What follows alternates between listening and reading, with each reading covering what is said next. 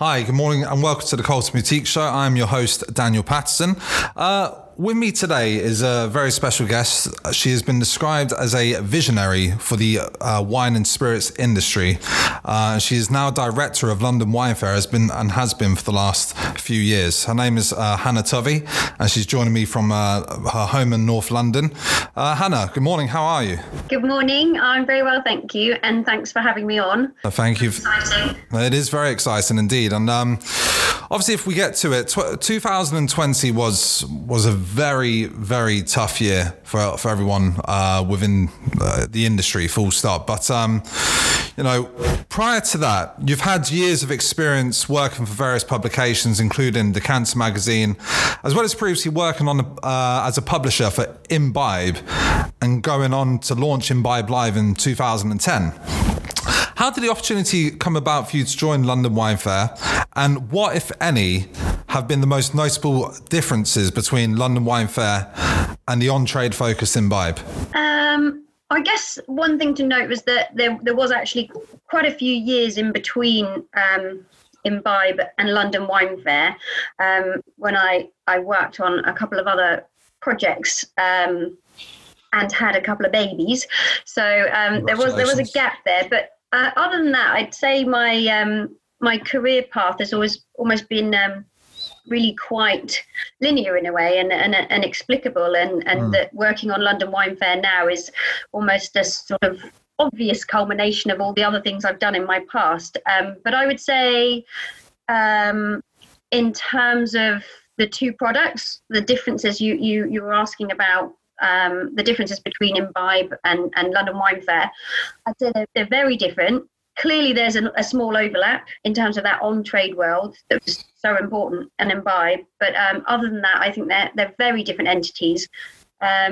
When I launched Imbibe and when I ran it for, I think, about 8-9 years, it was a sort of very contained, almost self-fulfilling and more niche product that with its own portfolio was quite self-sustaining. So there was a magazine, a website and an event, and it was very much on-trade buyers, on-trade sellers, and it self-fulfilled thus, where London Wine Fair is just by its own nature a much bigger entity, a much broader entity, and it is actually, supposed to be that. It is the way I see it is like almost like a giant umbrella that is above the whole trade, and it creates a space for all of the trade to collaborate, to learn, to grow, and to trade. So it's different in that nature, and just I guess a good example of how those two things are different are, for instance, London Wine Fair will invite all of the trade press to exhibit within the show and to host some of its competitions and to add some of its content to our event to make it an all-encompassing event. And we'd see it as a very collaborative space. So one of the things that I've done since I've come on board to try and take that a step further is to launch the Wine Buyers Award using all of the trade press as media partners so that we can genuinely call it something that's reflective of the whole industry. So where our Wine Buyers Awards are for wine buyers of every type, whether they're buying for the on-trade, the off-trade, for an importer, internationally, Imbibe would of course focus on buying for the hospitality sector. So I see them as super different, but obviously I clearly see the value in each of them. I launched Imbibe and I now happily work on London Wine Fair. So they both have a space and they both have a value, but I do see my trajectory from one to the other and through all the other titles I've worked on as quite logical, really. Yes, most definitely. And when joining the London Wine Fair team, did you have a clear vision of what you wanted the show to look like, and say on that traditional 5-year plan? Where do you see yourself 5 years? Where do you see the structure in 5 years? Or did you go in with a blank canvas and want to review from the inside prior to doing any concrete planning? I guess there's some of both. One likes to keep a reasonably open mind. You can't predict 5 years in the future, as has just been demonstrated to us by 2020. Massively. I didn't expect to be sitting in my home conducting an interview from what used to be a back bedroom and is now an office. So, predictions are all well and good, but they can get steamrollered.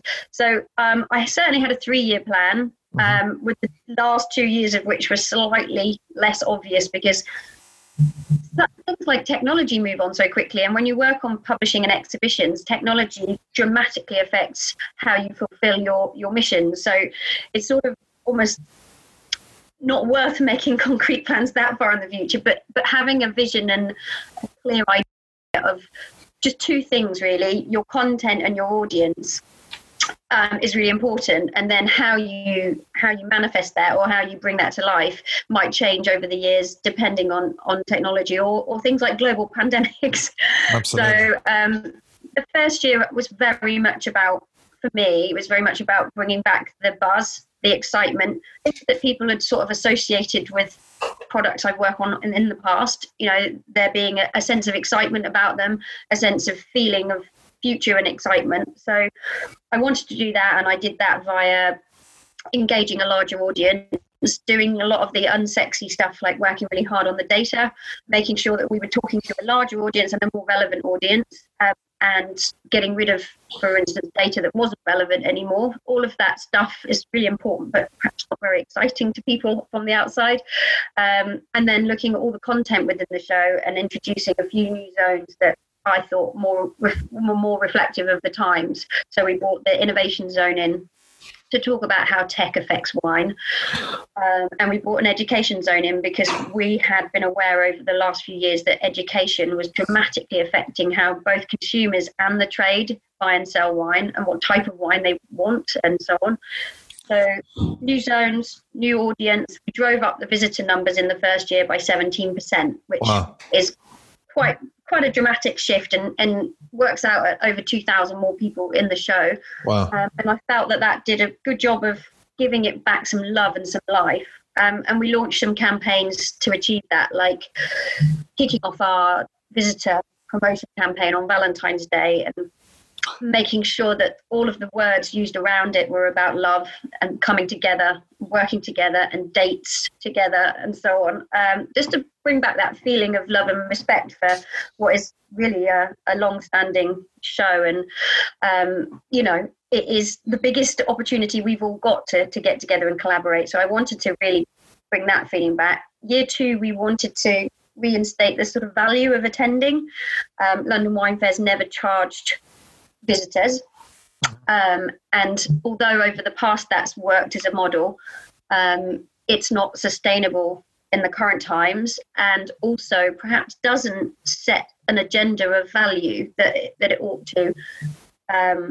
So bringing back ticketing and paying to attend was a big part of year 2, and then year 3 was really meant to happen this year last year in 2020, and obviously couldn't, but it was very much about celebrating the 40th anniversary and launching some new and exciting products to chime with that anniversary.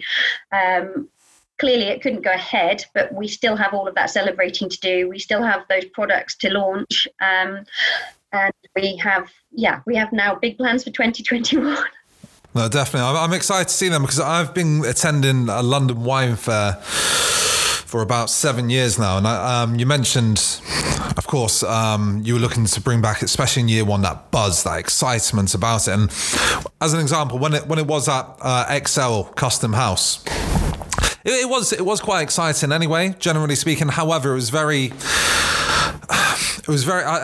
for me, it was just very, this is what you get. This is what it's all about. That's it. You move around the display. Oh, okay. That was some good wine. That was some bad wine. That was some indifferent wine. And there you go. However, in the last, 2 or 3 years myself, when I've been going to, obviously the one in Olympia, since obviously London Wine Fair is removed back there, generally speaking, as soon as you walk in, you do have more electricity, you do have more of a buzz, you do have more engagements. It seems that the people which are there are making more of an effort to interact with the potential, consumer, the buyer. Like you mentioned, obviously, trying to make it more exciting. There have been guest hosts before, there have been masterclasses before, which has always been educational because, I'm sure you've come across it in your years and probably still do. Like, wine can be quite an intimidating subject, But if you can break it down for people, and like you mentioned, make it fun, make it exciting, it's not as intimidating as, you know, what it can be, right? Exactly. The way I look at it, you know, what's not to love? It's wine, it's London, and it's a whole lot of people under one roof with a passion for the same product, you know? 100%. How can you not enjoy that experience? So it was really about kind of bringing that sense of enjoyment back. And, you know, I definitely don't fit the archetypal kind of wine trade figure of the past. I mean, it's very much changing now, but, you know, for the better as well. When I started out, you know, going to a comprehensive school, being female, you know, I didn't really necessarily have the red trousers, and I felt like I could, just through the fact that I love wine and I've worked in wine for 20 years, I could sort of demonstrate through my own position that one doesn't need to come from a specific background or need to be fitting a certain model. But, you know, that really is a different scene now. To work in wine now versus in 1999 is, you know, there are lots of women doing really great things, and everybody comes from certainly a more diverse background. Not as diverse as it ought to be, but it's a big shift already. There is, and we are seeing a lot more of those shifts as well. So, which is always a positive thing. So, no, we will keep on contributing to make that happen, no doubt about it. And you mentioned obviously 2020 was meant to be London Wine Fair's 40th anniversary, and you have previously mentioned you had plans which you wanted to keep under wraps before, because understandably so. As again, we've touched upon, the event wasn't able to go ahead. Are we now in for a larger celebration this year, all being well? And would you be able to share any insights with us, or is that still very much under wraps? Well, the way we run it is we launch our visitor promotion campaign in mid-February. And then we tease ideas in through the months running up to the event. And obviously, just as that was about to kick off last year, we then learned the news that the virus was coming ever closer with days. I'm sure everyone was watching it in the same way, sort of listening to the news, seeing it creeping closer. So we knew that it may be impossible for us to run the event. We still see 2021 as our 40th edition. It is. So we'll celebrate it thus. And we still want to have some element of surprise and excitement, but we do have some really lovely ideas of it, some of which we were already talking about, and I can mention now, which would be a huge auction with celebrity auctioneers to help support the Drinks Trust we're incredibly close to.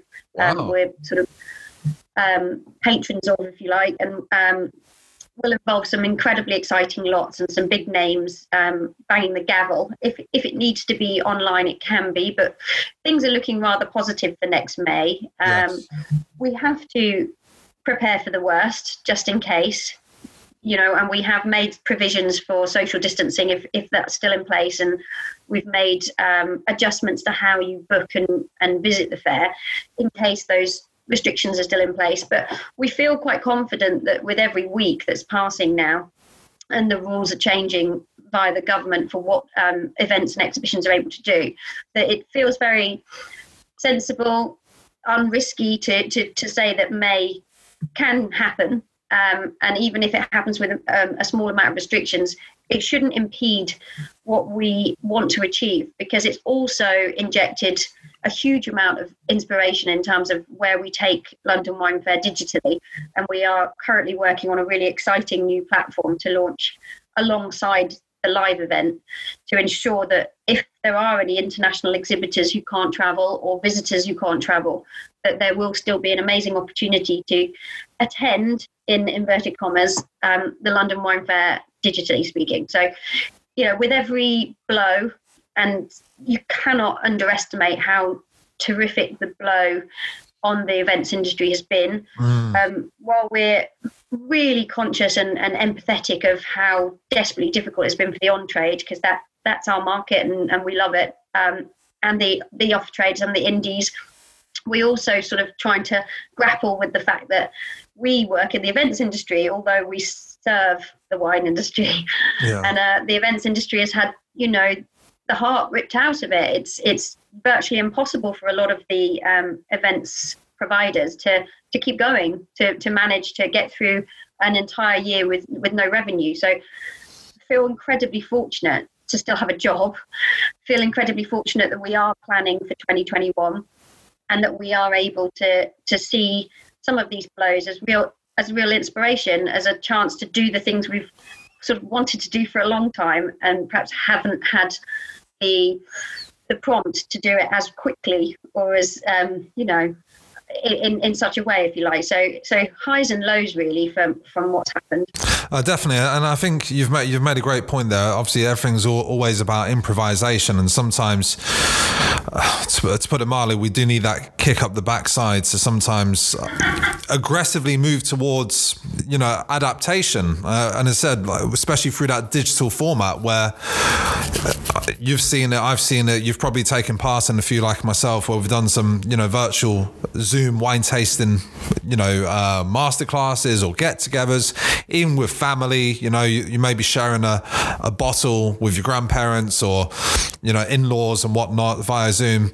And again, that is a way in which we need to innovate to help our businesses, still be sustainable, I suppose, right? So, I think we're all being driven to more diversification, and that's no bad thing. I think those who are very niche and specific have learned that having all the eggs in one basket is dangerous. I mean, not that anyone could have predicted this really, but this impact or this length of time, but it is dangerous to have all your eggs in one basket. And wine companies have been diversifying for some time now, where they used to be far more niche. So our exhibitor type companies have already sort of been really astute in recognizing that it perhaps doesn't do well to just only serve one sector of, or one demographic or one way of serving. So those that are purely on-trade suppliers are now very much seeing that it might make sense to try and spread more sectors, so that if there is a big blow to one, you have always got some legs still to stand on.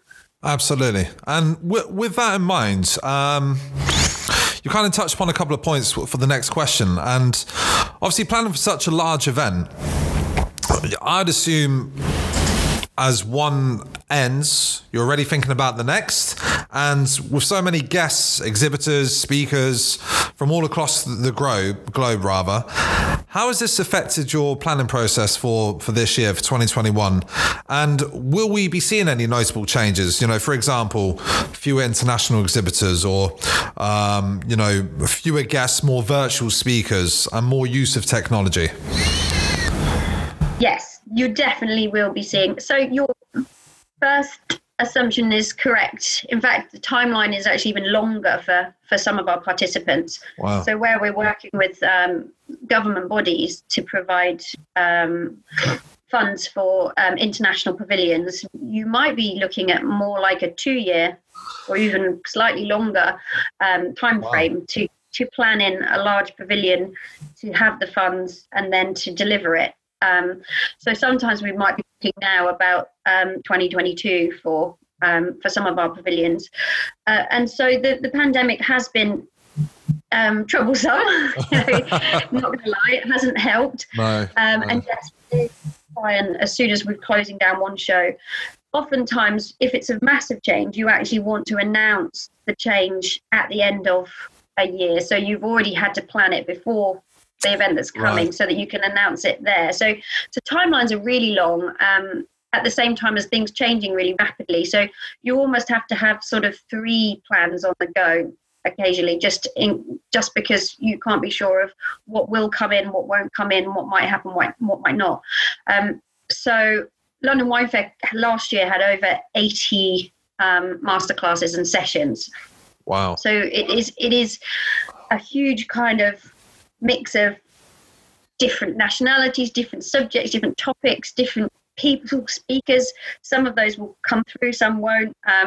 It's a question of being pretty organised in advance and then trying to be very nimble at the same time. So when one thing changes, another thing slots in there. yeah, I don't think I could describe it any other way. You sort of have to. No, you're right. I love that word nimble as well. That's something that I use quite often in my vocabulary. So it's the best way to describe, the ongoing situations that we're dealing with, because we don't know if these jabs are going to work. We're hearing allergic reactions, this, that, and the other, may or may not work. People can fly in on business and not need to self-isolate and not need to wear masks. And again, we're hearing so many things on a day-to-day, week-to-week basis. Yeah. So you kind of have to prepare for the worst, but also prepare that it may not be so restrictive and all at the same time. And I think that's one thing we do have in our favour versus some of the other bigger international wine events that we're not quite as big. And in the past, that's been a frustration.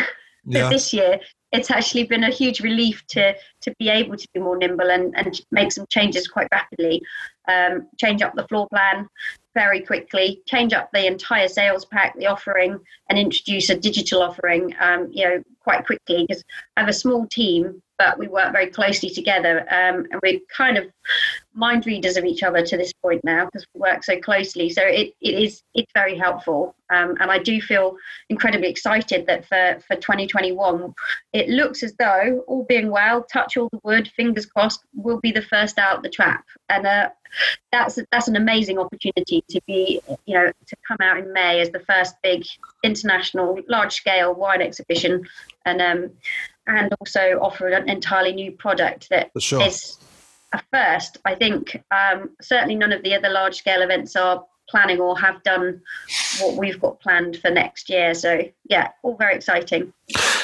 I run the risk of sounding very stupid and possibly even naive here, right? But obviously London Wine Fair is a brand. There are a lot of major names that do attend and showcase, massive names, without question.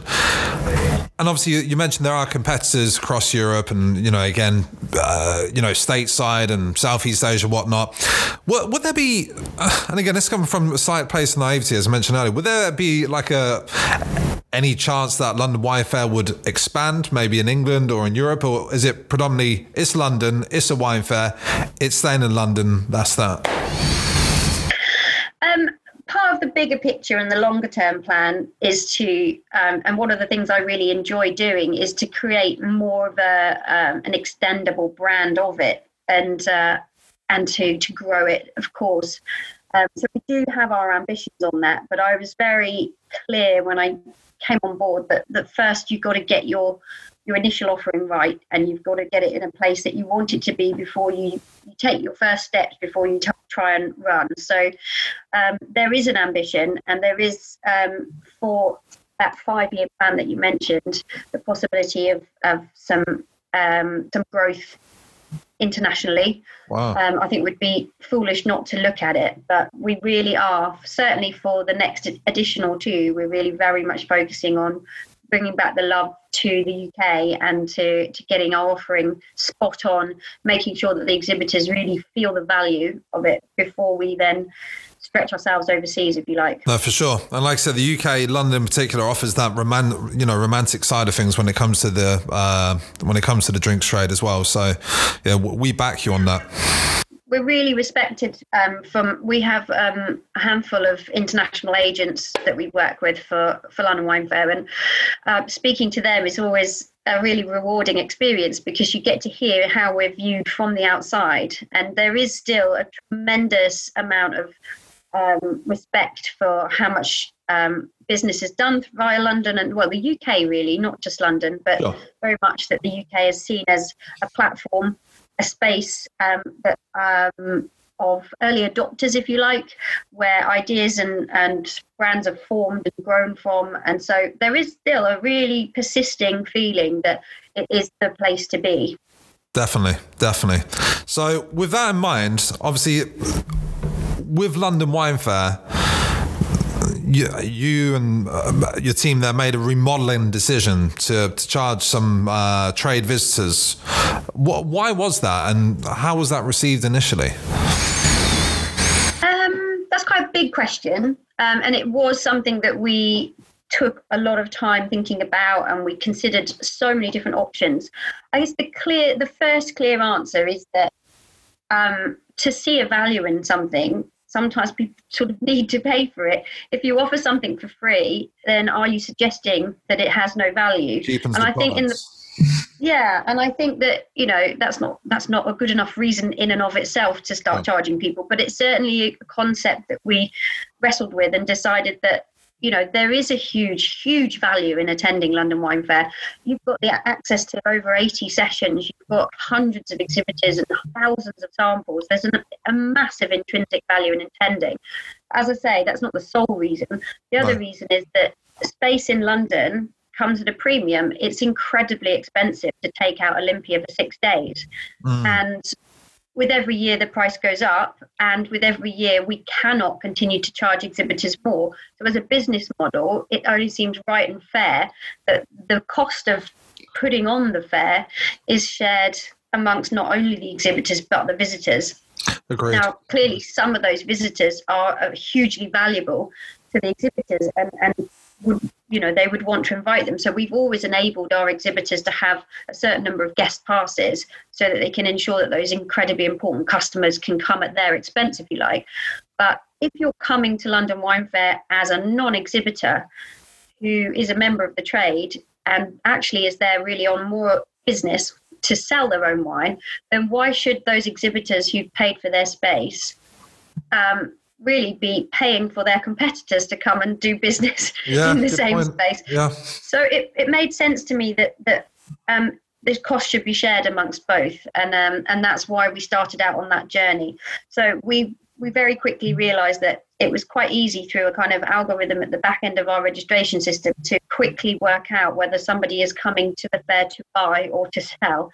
And for the first year, we decided that it made sense to start by just charging those people who are in a commercial position of selling, and then invite those who are verified buyers to attend for free, with a year 2 model, splitting the cost across everybody, more akin to something like Provine.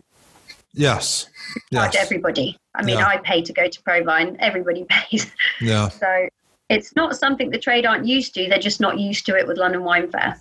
I mean, to be frank, though, it is a very sound strategy, for sure. Because like you said, why charge Tom, Dick or Harry and not charge other people as well? Because like you said, equally, Tom, Dick or Harry will be paying for their competitors, and there's no equal platform there, is there? And I thought it was the most fair and rational way of going ahead. And in fact, when you asked how it was received, unsurprisingly, it was received very well by the exhibitors. Yes. Felt that they, as long as they could invite their chosen guests, they were quite happy for other competitors to pay to come in. In terms of being ill received, of course, those members of the trade who decided not to exhibit were somewhat irked that all of a sudden they were being asked to attend the fair. And there are a lot of people who said, we've been coming to London Wine Fair for 30 years and never paid. And of course, there was some dissatisfaction about it, but it was expected. It was understood. And, we get it. It would be, no one wants to spend money if they didn't have to. It's true, though, because obviously for me, when we deal with wine more as an investment, and I've got clients who are used to, as an example, paying £2,000 for 12 bottles of Chateau Lafite. And so now when you can't even get 6 bottles for less than £3,500-4,000, it's initially a shock to them, because I was used to buying Chateau Lafite for X. But once they, like you said, once they get over that initial shock, you understand we're in a different world now. Costs have gone up, everything else has gone up, and it's just, again, we need to improvise, adapt, and overcome.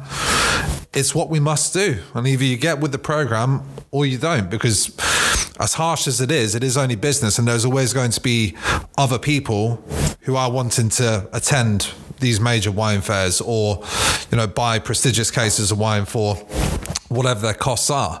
But just if you don't mind me asking, you mentioned, of course, about Provine, and obviously their show is not going ahead.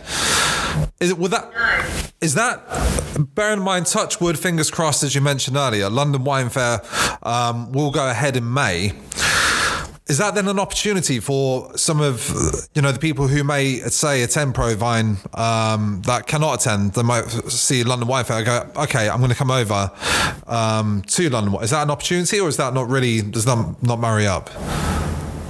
It is, definitely, absolutely. I think it's a blessing and a curse. When I heard the news, first reaction is to be empathetic. It's a horrible industry to be in right now with all the uncertainties. And these are real people working on it, just like we're real people working on ours. And to have 2 years of not being able to go ahead is intolerable. And I obviously, as a London Wine Fair team, we send our condolences and feel for all those humans over there too. But of course, you also then consider your own entity and think, how does it affect? And I'd say the blessing is, of course, that Provine is bigger than us. Everybody knows that. And we usually follow them in the year. And so, of course, for that space before London Wine Fair, there is a big, share of voice given to Provine. So we obviously, if we are the first out the traps, which it now looks like we will be with Vinitaly and Vinexpo moving behind us, we see that opportunity and we understand that gives us a benefit. A curse, I guess, is that we're already all suffering enough uncertainty, and a lot of our exhibitors are very fearful of committing to something if there's a chance it doesn't go ahead. And if your biggest competitor falls and doesn't go ahead, then there is an assumption that might also be the case for our event. And what we need to really get out there as a message, and what we're working on as a message, is transmitting that, first of all, we're very different animals. We're a far smaller, therefore more nimble event. We're big, but we're not as big as Provine. We can move more rapidly. Equally, we have 2 more months now in the timeline of COVID. That so much can change. And as we all know, kicking off with lovely Margaret in Coventry the other day, the vaccine is now being disseminated, and given the tests have been, we've been following the science, it seems likely, although there are concerns and worries, it seems very likely that it will be effective and that it will change the landscape quite dramatically once the most vulnerable people in society are taken care of and looked after and ensured that they can't be infected. That starts to shift and change the way the rest of society can operate. And certainly the government and the UK government response has been to give the events industry a clearer guidelines on what we can do and from when. And we now see this opportunity for May being quite different. So where the government are saying life will resume some degree of normality by Easter, well, we're a good while after Easter. So we feel that as we are already prepared for the worst, it's very rational to presume that we will get this beast out in May. Yes, we will make it happen. And the events industry, that's what we're good at. We are very different from other industries in that we build our show to be fit for purpose. If you're a pub or a restaurant, it's very difficult for you because you're stuck with the physicality of your building, whatever it may be, and therefore you can only work with that. But we actually build a small town in a day, and we can build it with wider aisles, and we can build it fit for purpose for social distancing, and we can make what we need to make happen. So, but also the other rather wonderful thing about exhibitions is we're experts in track and trace. We know who's in our building and who's not in our building. We know who we're inviting. We know whether they're coming or they're not coming. We know whether they're scanned in and scanned out. So we know their inside leg measurements. We know their email addresses. Absolutely. We know their phone numbers. Yeah. So we that's what we do. We track and trace. And so if we need to limit numbers or clear the building for a clean down and bring in another session, we can do that. So it's a kind of different kettle of fish than maybe trying to run a large scale sporting event where everybody must arrive at the same time and watch the same thing. Yes. Trade exhibitions are almost designed to cope with any expectation of how people move around them. Perfect. Okay, and just last couple of questions then, before we wrap this up. Obviously, I'm excited about coming this year. I'm hoping I won't be charged. I'm hoping she won't charge me, but no, I always pay my way. But I've noticed over the years that the range of products from the London Wine Fair has broadened to include spirits, gins, cognacs, sakis. Do you see this trend continuing? And how broad do you think you could go before diluting the brand? I think we are London Wine Fair. It is a wine event. It is predominantly wine. And funnily enough, actually, I'd say I've been going to London Wine Fair for 20 years now, and I've exhibited at a couple of them back in the past. And back in the day, I mean, there was an entire spirits show within a show. So there's certainly a lot less spirits than those days. What we do allow for is as long as an exhibitor is predominantly showing wine, we allow them to show, if they have a spirit in their portfolio, we allow them to show it.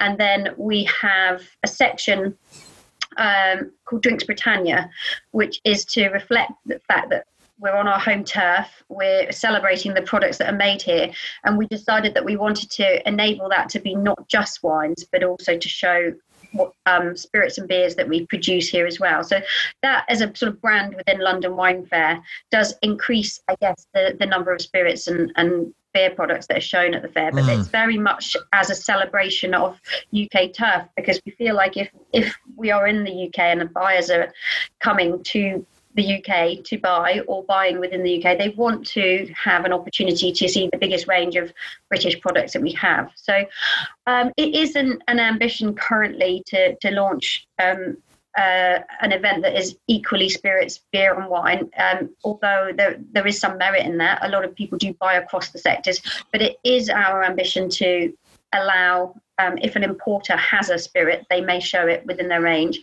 And it is, we do want to see the growth of Drinks Britannia, possibly moving that into the consumer sphere as well, because there's such an appetite from British consumers to drink homegrown products and to know the backstory and to reduce their carbon footprint by buying locally. So that's something that we're really seeing an appetite for, if you like. Sure. Excellent. And just lastly, given the opportunity, is there anyone from the wine industry, past or present, that you'd love to hear speak and ask a few questions to? Someone who's inspired or motivated you in your career? Like for me, I think most of my clients, most people who know me would know it would be Robert Parker Jr. That's for me. That's my personal preference. But for yourself. There's been a really big handful of people who've inspired me massively over the last 20 years.